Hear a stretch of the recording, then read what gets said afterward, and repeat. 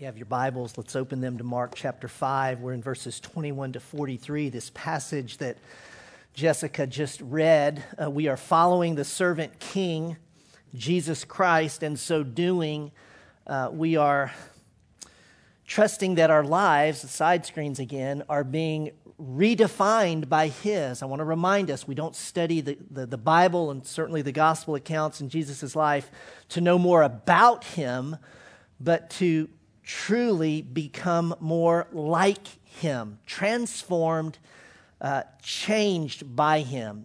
If you listen to that story that Jessica read, you notice there are two people in our text today. It happens to them. It happens to them in a moment. There's a healing and there's a resurrection. So at least these two people encountered Christ and they were never the same. And we would say people who saw the events unfold could not see or relate to Christ in the way they had before these events happened. And I'm very serious when I say I pray that the same is true for us today. As Tim so beautifully led, shared a story in a prayer time. He was changed in a moment. Do we believe that we can be changed in a moment? Do you think you just came here today to go to church, learn a little about Jesus, drop your kids off and go home? I don't believe that's why we gather at all. When we encounter Christ, we are transformed in the moment, and it can certainly happen, and I pray it does for us, even as we sit under His Word. No one's going to get, I'm not saying someone's going to get healed. I'm not saying someone's going to be resurrected from the dead. As life-altering as those two things are, of course, I know this is going to sound strange, but that's not the most important thing that happened in this story, you all. And may I say this, it's not the most important thing that needs to happen in your life today. And some of you may go, Lloyd, I think that would be the most important thing if I was physically healed from a terminal illness. Lloyd, I think it would be the most important thing if a child died and God brought them back. Well, the text tells us differently. And you may say, well, then what is the most important thing? That's what we're going to learn as we study it today. If you didn't catch this, I hope you do now. We've come to another Markan sandwich, okay? I want to refer back to when I taught a few weeks back, and Mark organizes his material in such a way that he'll hit these spots in his account of Jesus' life and give us a sandwich, so to speak. He begins a story, top slice of bread. The story's interrupted by something, the meat here in the middle. And then he gives us the bottom slice of bread that concludes the top story that he began. You have this sandwich, so to speak. By way of context, we are also in a section, and I need to make note of this because we'll come to it at the very, very back end. We're in a section of the biography, so to speak, where Mark is giving us four accounts of Jesus's authority. This begins back where we started a couple weeks back. Jesus is authoritative, okay, over nature. And he what? Calmed a storm. You see, his authority is over nature. And then he's authoritative over demons and demoniac, the demoniac of the Gerasenes. It's what Michael covered, last week. So he's got authority over nature and demons. And now we pick up this story, and I want you to see it all as a unit, okay? We get these last two things. He's got authority over disease. And oh my, he has authority over death. So you see these four things? I want you to keep them together because when we interpret these two and see how they apply to us, we want to do it in connection with these two as well as one big unit. If I outlined the text today, the sandwich looks like this. I'll describe it like there's a desperate faith, top slice of sandwich. There is a trembling faith. This is the meat and lettuce and the tomatoes in the middle. And then it wraps up with a tested faith. So there's the story, the sandwich as we'll see it. It has to do with faith, okay? There's desperate faith, there's trembling faith in the middle, and then we conclude with tested faith. Jairus, the woman, and then Jairus. I'm just going to read it section by section. We've read the whole, now let's study it together. Look in your Bibles, please. We pick up the story. He had gone to the eastern side of the sea. Now he's coming back to the western side. He's come back to a Jewish area, by the way, when we pick up in verse 21. Here's the desperate faith of Jairus. When Jesus had crossed over again in the boat to the other side, a large crowd gathered around him, and so he stayed by the seashore. One of the synagogue officials named Jairus came up and on seeing him fell at his feet and implored him earnestly, saying, "My little daughter is at the point of death. Please come and lay your hands on her so that she will get well and live." And he went off with him, and the large crowd was following him and pressing in on him. A synagogue official would be a layperson who ran the synagogue, like the board of the elders, the chairman of the board. Think of the local synagogue, had this lay elder who would make sure that the grounds were kept up, that the roof didn't leak. He would arrange for what rabbis were coming in, who were going to be the readers of the Torah today. How are we going to celebrate the feast, you see? He would have been a person of some means, quite frankly, and absolutely he would have had probably the highest of reputations within the community. Now, we know already what the synagogue leaders think of Jesus. Okay, so you got to go back to chapter 3, verse 6. Don't turn there, but when we look at what happened there, things are happening in the synagogue, and the religious leaders, scribes, Pharisees, let me ask you, what do they think about Jesus? Just say some words. What do they think about Jesus? We already know this in our story. Say them. Okay, so we're in the Gospel of Mark, and the scribes and the rulers, do they like Jesus? Yeah, they don't like him at all. In fact, when you don't like someone, and you don't like him as much as they didn't like him, they wanted to kill him, okay? So I just want you to sense that, so that we would assume that the ruler of the lay person who oversees the synagogue would probably carry the same sentiments. And yet we see this synagogue ruler coming to Jesus and throwing himself down, and we should in a sense be going, oh my, that's a shocker, because I assure you that's what they thought. And the original audience that's reading this going, oh, what in the world is going on? This synagogue official has thrown himself at the feet of Jesus. Now, his daughter's on the verge of death, so we're thinking, okay, some motivation here, and he believes Jesus can come to his home and heal her, and he pleads desperately, okay, desperate faith, for him to do that. Now, it's clear Jairus has a measure of faith, okay? There's going to be a few pieces to this story I'm going to ask you to hold for a while. We resolve at the end. But he has faith. I mean, clearly, he thinks Jesus comes to his home, and maybe he'd seen some healings in his own synagogue, right? Jesus healed the guy's arm right there in the synagogue. Maybe it was Jairus' synagogue. But if we peel the onion on his faith, may I suggest that his faith is not to be mean at all. Let's just take it the way it is. It's a self-serving faith. Okay, this is not the faith of. So I'll be honest with you, of, say, Tim coming and falling down and worshiping God, or any of us doing that. This is the faith of, hey, can you do something for me? As you know, it's not bad faith, but I would say it's incomplete faith. I might say it's immature faith. I might say it's foxhole faith, if I could say it that way. You know, I'm dying, he's calling out, in that moment. I want you to hang on to that. Then one last thing before we go on to this unnamed woman. I've described what type of man Jairus was, his standing. What did he give up? What did he give up by coming to Jesus and falling at his feet? What now did he give up by doing that? I mean, in front of a crowd, by the way. He gave up his reputation. I mean, he may not have a job as the synagogue ruler tomorrow, quite frankly, you see. It cost him, didn't it? It cost him to come and make this plea. Well, without delay, Jesus follows. Something came to matter. I'm going to get this. Something came to matter more to Jairus than his economic standing, his social standing, his reputation. I don't give a rip about any of that. What matters most is the life of my daughter. Now, here's the question I want you to think about. What if the life of his daughter is not the most important thing in his life? He thinks it is. So this is where the story is going to take us. Jesus follows him. It's a crowd, so you got to imagine yourself, maybe when you're leaving here in that little boxy area in the middle, you're just kind of moving out, with the crowd. Maybe you're leaving a Titans game or a concert somewhere at Bridgestone and the crowd. How do you leave those crowds? You kind of leave in a river of sludge, people sludge. You're just kind of making your way out, but you're not moving quickly, are you?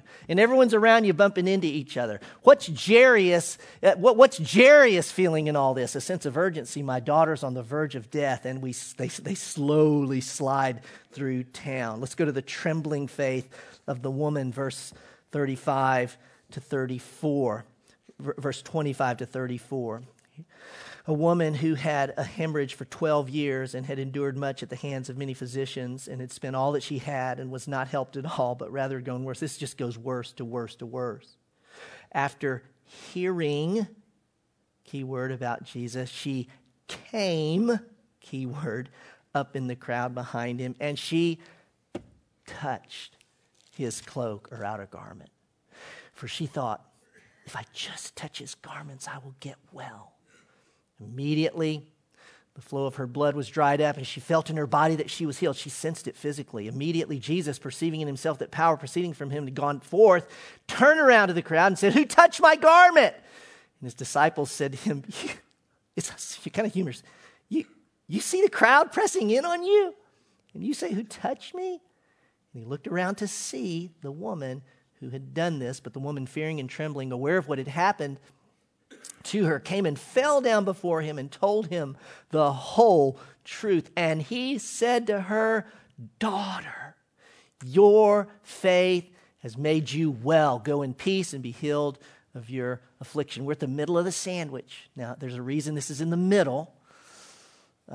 Someone mentioned to me last week from Brentwood, their father's an OBGYN, and they asked him about this, and he said probably fibroids or cervical cancer. I mean, we don't know, but we know that she had a menstrual bleeding for 12 years from a physical standpoint. Can you imagine, and this is certainly for the ladies, the physical devastation that this wrought on her body? Do you think this woman ever had a good day? I don't.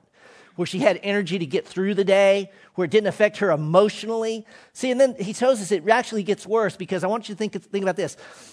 Physically, certainly, major devastation, but spiritually and relationally, it gets worse. She's absolutely isolated. She is absolutely on her own. Leviticus 15 says that a woman, when she's on her period, she's unclean.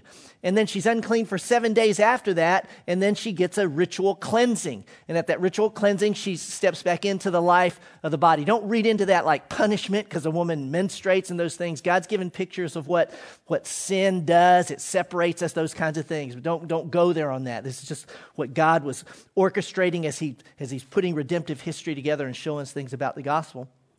But if a woman has to be cleansed after, 7 days of waiting after her period, what does a woman do to be cleansed who never stops bleeding? How is she cleansed and restored? You tell me. How? She's not. She is a perpetual outsider to her own family, people, and God. Oh my gosh, it gets worse. She has spent all her money on doctors. It's all they knew. But when you read about some of these cures that were probably given to her, it's like witch's brew. It's all they knew, per se, that they would do. And now she's financially bankrupt. If there's, oh my goodness, I don't know how it could be any worse. Now, like Jairus, I do want to note she has faith, does she not? Does she have faith? Tell me yes or no. Yes, she does have faith. She's got a measure of faith, but I want to be honest about her faith, and we must say it's a superstitious faith. They did think sometimes if they touched a certain magician or touched a holy man, that it was a superstitious faith. I would have to say hers was an incomplete faith.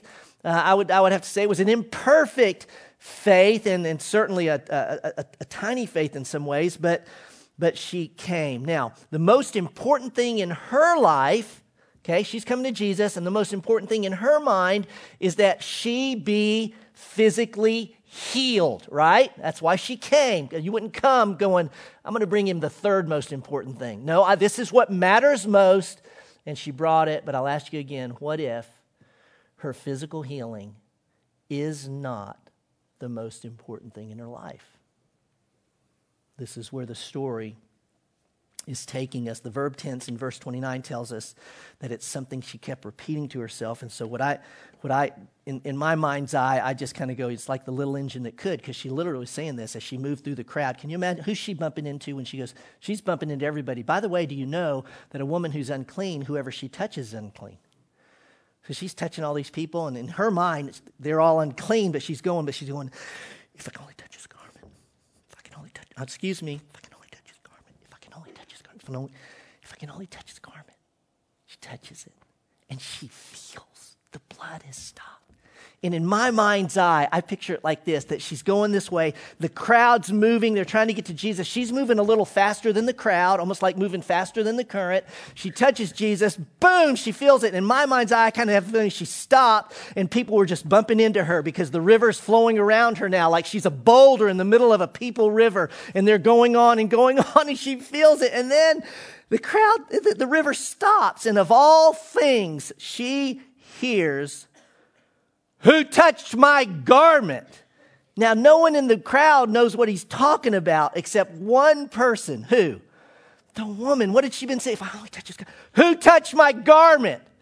And of course, the disciples are flabbergasted. Are you kidding me, Jesus? Everyone has touched you, or boatloads of people. Oh, but there's a touch of faith, isn't there, that's not just a physical touch. Jesus never asks a question without a reason, right? He's got a reason. His eyes locked onto her. She realized in that moment, you all, that her hand was in the cookie jar. Oh my gosh, he knows. And she comes, she throws herself before him. Before she snuck up on him, see how the story's going? She snuck up on him. Now she comes straight to him, falls down, and tells the whole truth. And as she's telling the whole truth, who else is hearing the whole truth about her life? Tell me. And all the people. There's a part of me that wants to go, Jesus, don't do that to her. 12 years she suffered with shame, embarrassment. And you're making her tell everyone. I mean, it's honestly, you just kind of go, why? Well, Jesus always has a reason for what he does, doesn't he? We'll see that in a moment. Before we get there, I want to put the bottom slice of the bread on, okay? Desperate faith, the trembling faith in the middle, now this tested faith on the bottom. Then we're going to apply this. Verses 35 to 43. While he was still speaking, they came from the house of the synagogue official saying, "Your daughter has died. Why trouble the teacher anymore? No need to come. It's over." But Jesus, overhearing what was being spoken, said to the synagogue official, "Do not be afraid, only believe." And he allowed no one to accompany him except Peter and James and John, the brother of James. They came to the house of the synagogue official, and he saw a commotion and people loudly wailing, weeping and wailing. They hired professional mourners. So you would hire mourners and flute players. And if you had more money, you hired more, and he's probably a man of wealth. So there's craziness going on. Professional mourners, weeping and wailing, flute players playing. And entering in, this is Jesus, he said to them, "Why make a commotion and weep? The child has not died, but is asleep." They began laughing at him. Do you know why? Why would professional mourners laugh at Jesus when he said she's asleep? Because they know dead people when they see them. They've been doing this a long time. But putting them all out, he took along the child's father and mother and his own companions and entered the room where the child was. Taking the child by the hand, he said to her, "Talitha cum," which translated means, we don't have to wonder about this, "Little girl, I say to you, get up." Immediately the girl got up and began to walk, for she was 12 years old. Wait a minute. Someone else in this story's got something going on for 12 years. See, he's weaving this story together, connecting it. And immediately they were completely astounded. He gave them strict orders that no one should know about this, and he said something should be given her to eat. I love that. Give her a cracker, somebody. She's been out for a while. She needs a little cracker and soda, settle her stomach down, and she needs some energy. Now, we read this story, and we'll say, I'm just going to suggest this, that Jairus was tested in at least these two ways. I'm going to give you two ways he was tested. The first is by delay. I think that's obvious, isn't it? The tension builds, when nothing's happening, the crowd's stopping. The woman's keeping Jesus from getting to the daughter who's on the verge of death. The tension builds up upon hearing that the illness, this is my mind's imagination, but can you imagine? My daughter's dying, come, she's on the verge of death, will you come? Jesus says yes, and they're just slowly going, and this is Jairus kind of like, God, get out of the way, we got to go. And then he's going, and Jesus says, stop back here, and says, who touched my garment?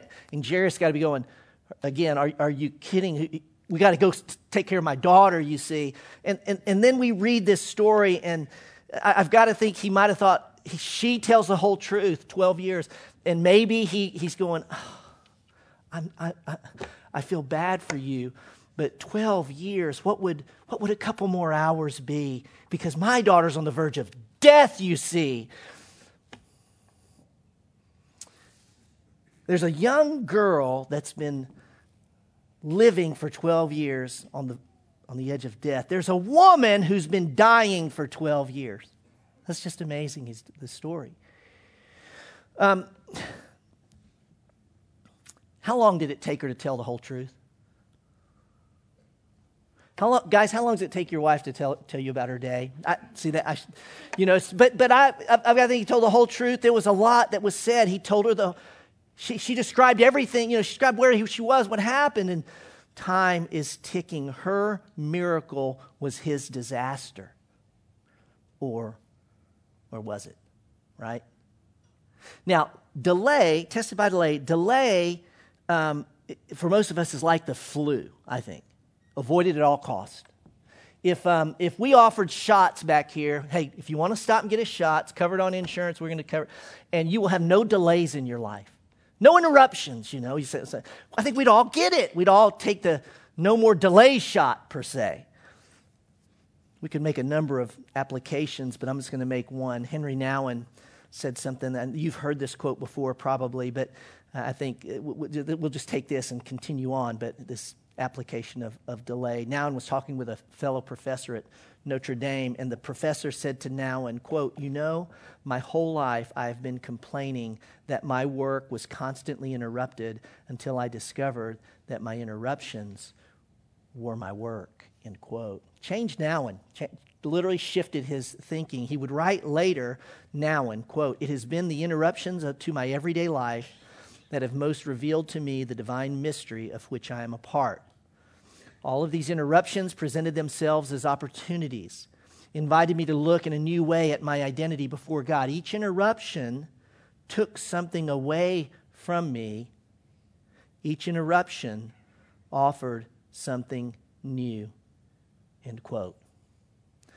Let's just ponder that as we move into our day and our week. The delay tested his faith, and then the second test I want to say is the greatest test of all, the test of death. When Jesus says the girl's asleep, he's not saying she's not dead or in a coma. He means she's dead, but because I'm here, you understand sleep is temporary. It's a euphemism, and it's a euphemism that'll be used in the New Testament, right? What do we read in 1 Thessalonians 5? Paul's speaking. He says, now considering those who have fallen asleep, so those who have died, don't grieve for them. So it's a euphemism for death. She's dead. Jesus reaches all the way back to verse 22, and I love the way the text story says it, because the people, his servant, somebody came to him and said, it's over, she's dead. And it says Jesus overhearing, and it's probably it could be translated, Jesus ignoring what was said, turned to him before he could say anything. And he said this, don't be afraid, keep believing, keep believing, keep believing, keep believing. It's in a tense that it's continual. action. You came to me because you had a slither of faith that believed that I could do what only God can do, which would be to heal a disease, and you believed. So now you get this news, keep believing, keep believing, keep believing, keep believing. I think it's interesting that when you pick up the back end of the story, slice, meat, slice. The bottom slice is the biggest slice, isn't it? It's the biggest part of the story. But when you get there, do you notice Jairus' name is not mentioned at all? I just find this curious, at least, and Mark did it for a reason. But when you read it, you read synagogue official, the child's father. But he's not mentioned, and it's almost like Mark's telling us, Jairus isn't the main point of the story. Kind of removes his name out of the story. Jairus and his daughter matter, but they don't matter the most. Okay, now we know what the story, we've observed the story, we've studied the story, and how do we apply it? How does it redefine our life? D.A. Carson was teaching on this passage, and he said something. So this is not my original insight at all. I never have an original insight, by the way. I just read a lot. And he said this. He said, notice that Jesus only commends the woman's faith, not the faith of Jairus. And I went, okay, he commends the woman's faith. And when he commends her faith, you got to note what he says. Daughter, your faith has made you well. The center of the sandwich is this woman, and even this phrase per se. It's the only time in Mark's gospel where Jesus addresses a woman, daughter. I have 2 daughters. They're not just girls to me. They're not just young women. They're my daughters. It hits my heart. I have a relationship with my daughters, you see.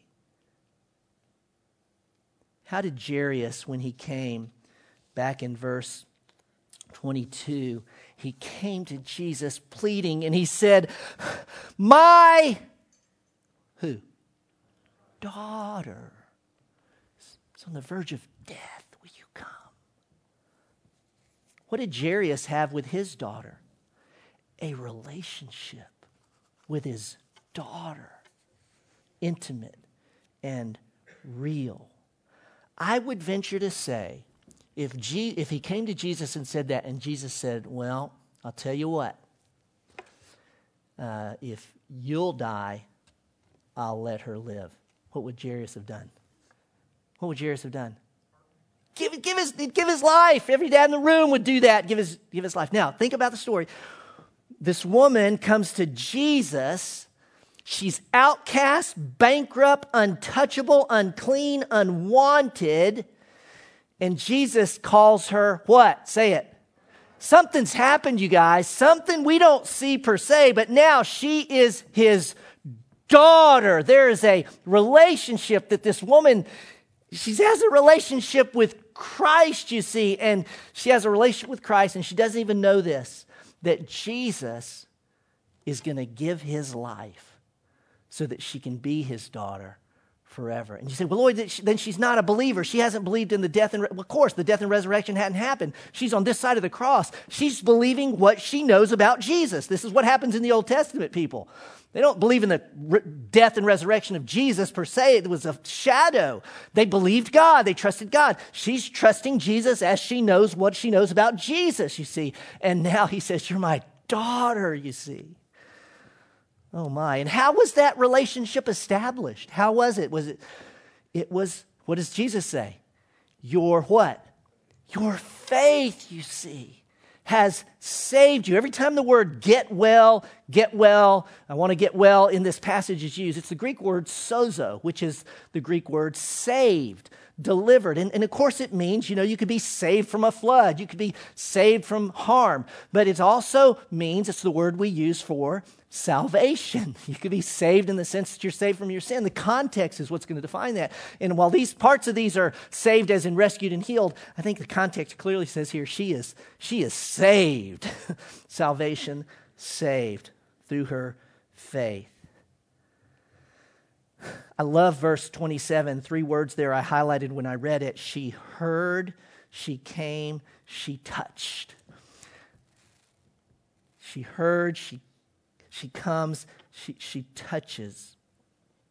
You remember earlier I said, okay, being healed and being raised from the dead is not the most important thing that could happen to you. It's not the most important thing that happens in the story nor in our life. And I said, okay, well, what is the most important thing? There's several, but I think I'm going to give two most, how are two things most important? Well, it's the Bible. This is what God says. At least these two things. Number one, the object of faith is what matters most, not the quality of faith. The object of faith is what matters most, not the quality of faith. This is a very simple lesson I think we've known, but I'm going to remind you, we err greatly when we get more concerned about the quality of our faith. How's my faith? Is it strong? Is it weak? The frailty of our faith, etc. And we focus on that rather than what our faith is in. I don't care how tiny, I don't care if I just got a sliver of faith that stair will hold me. I don't think it will, but I think it, and it does, because it's not my faith that's the strength, it's what my faith is in, you see. And I think we can get hung up on our faith more than the object of our faith. Hear me carefully on this. Don't misquote me or out of context, please. It's not about your faith. It's not about your faith. Now, faith saves us. Faith matters. Faith is essential, but it's what your faith is relying in. You would be shocked at what a measly, puny sliver of faith saves people from an eternal destiny apart from God. And if I looked at this woman's faith, I'd go, that's kind of like I think her faith's kind of like tiny as a mustard seed. In fact, it's a mustard seed that's kind of flawed, actually. I think I'm not even going to plant this one because it doesn't look very... And yet, it's that faith, you see. And the same with Jairus. That's why I talked about their faith being imperfect. Sometimes I'll ask my kids, as a dad, I get them alone and I say, well, I want to ask you, what do you want me to stop doing as a dad? What do you want me to start doing as a dad? And what do you want me to keep doing as a dad? And they'll, Dad, I hate it when you do this. Or I know, but tell me, And I'm going to give you a stop, start, and a keep regarding your faith. Stop paying so much attention to the quality of your faith. We think faith sometimes that works out like a muscle. I don't totally agree with that statement. The more you work it, the stronger you get. And then it's like at the gym, you're looking in the mirror, my faith's getting stronger and stronger. And I go, I don't know about that, because, and here's why, faith is a gift. How do you make a gift stronger? That's not locking with me. I think what you do with a gift is you receive it and you enjoy it and you use it. So all of us have different measures of faith, you see. So don't ever look at my faith or someone else's faith. Just whatever faith you got, use it. Just use it, receive it, trust it, you see. You don't have to try and build up your faith so it's like so-and-so's faith. No. Stop paying so much attention to the quality of your faith. Start paying more attention to Jesus. Boy, you guys know this. It's who he is, all he is. See him as he truly is. Stop, start, and then keep. What do you mean keep? Keep coming to Jesus with the faith that you have. It's not very much faith. Just keep coming to Jesus with the faith. But it's not like so-and-so's faith. Keep coming to Jesus with the faith you have. Because if you got a sliver, it's a gift. He's given it to you. And bring it to Christ. The object of faith is what matters most, not the quality of faith. And then this last thing, what matters most here is our greatest need is not a transaction with Jesus, but a relationship. Our greatest need is not a transaction with Jesus, but a relationship. She could have slipped off. Y'all, let's just take the story another way. She's healed. She feels it. She goes home. She lives 20 years. She actually got married. She had children. She died. Apart from God forever. See, she had her transaction when she touched him. But Jesus says, you don't need a transaction. You need a relationship with me. And he required her to come. Oh my, and that's part about her telling her whole story. We think, oh my gosh, that's totally embarrassing. Let me tell you what happens to shame when you bring it in a trusted context. When you bring shame in the open, you know what happens to shame? It goes away like the dew on the grass. It doesn't get stronger, you see. Jesus knows that. We didn't need Brené Brown to tell us that per se, although I really like Brené Brown, by the way, you guys, and it's good, but Jesus knows that. And so he has her do it. Thank God Jesus knows what we need more than we do, because we come to Jesus and go, this is what I need. And he may grant it, he may not, but he always going to give us what we most need, isn't it? And I'll tell you what they most needed was a relationship with Christ. And that's true for you and I. That never, ever changes. But come to him we must. Come to him. I want to ask Tim and Blair to come out here. Tim, if you guys are back there or up here, come on up. They're gonna sing a song. And I said to you, I've been praying that we would be changed here today in a moment, whatever God wants to do in us. And the way I'm going to have us do this is like the woman. If you've heard Jesus, then maybe he's inviting you to come and actually touch Jesus. And you go, Lloyd, this is getting weird. You're talking about me touching Jesus. Here's what I mean. They're going to sing a song over us. Tim's going to sing a song over us. And I want to give you the opportunity to come down front, okay, and to kneel. We've got kneelers up here all the way around the stage, and to kneel. And I just want you to, it's an act of faith to come and just give Jesus what's on your heart. Touch Jesus in that sense. With faith, tell him what you need, whatever you may need to do. Think about the story. Their plea was not easy. It was very public. I want you to know I'm not manipulating anyone. This is not like I'm going to get you to feel something. I'm giving you an opportunity to come. And as odd as this may sound, I think this is true, that faith often requires some movement of your body. I don't know, man. You read the Bible and you go, faith may be invisible, and I know it is. It's like love, that's invisible.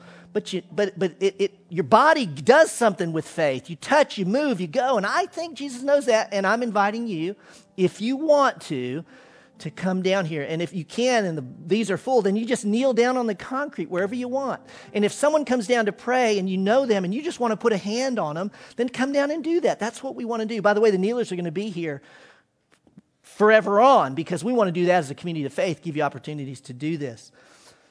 And you say, well, man, if I stand up, people are going to think I've got a disease, or people are going to think I'm... Anybody in here doesn't have any shame or disease or hurt? You know what I'm saying? We're all broken. Now, the faith for some of you is going to be sit where you are. Some of you might feel like, I don't want to get up and walk through the aisle. I got to get by people. That's fine. Then your faith is to stay where you are, talk to Jesus. Maybe, and this is okay, maybe the faith is just for you just to stand where you are, just to stand there. That's fine. I'm trying to give you these opportunities. If you come down and pray, if you stand, I want you to remain standing, and I want you to remain down here, because we're going to end the service with you standing and down here. I've got a few words I want to say. Is everybody clear on what I'm inviting and offering to you? You don't have to do a thing. But if you've heard, then I'm going to invite you to come. And I'm going to invite you to touch, if I can say it that way. Just with your faith. To touch him. Let me give you that opportunity now.